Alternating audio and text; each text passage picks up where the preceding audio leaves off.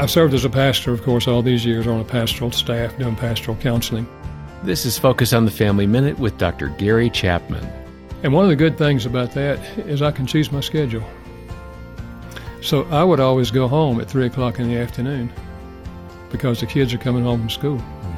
And I'd spend the afternoon, they'd work on their homework, and then we would do some things together. And then at night, we would play games together and do things together. And, of course, when my son got into sports, we'd go to sports things together.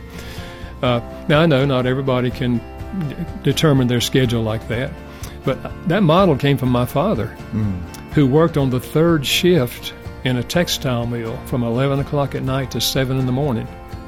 And then he would sleep during the day when we were in school so he could be with us in the afternoon and evening. Hear more from Gary Chapman at FamilyMinute.org.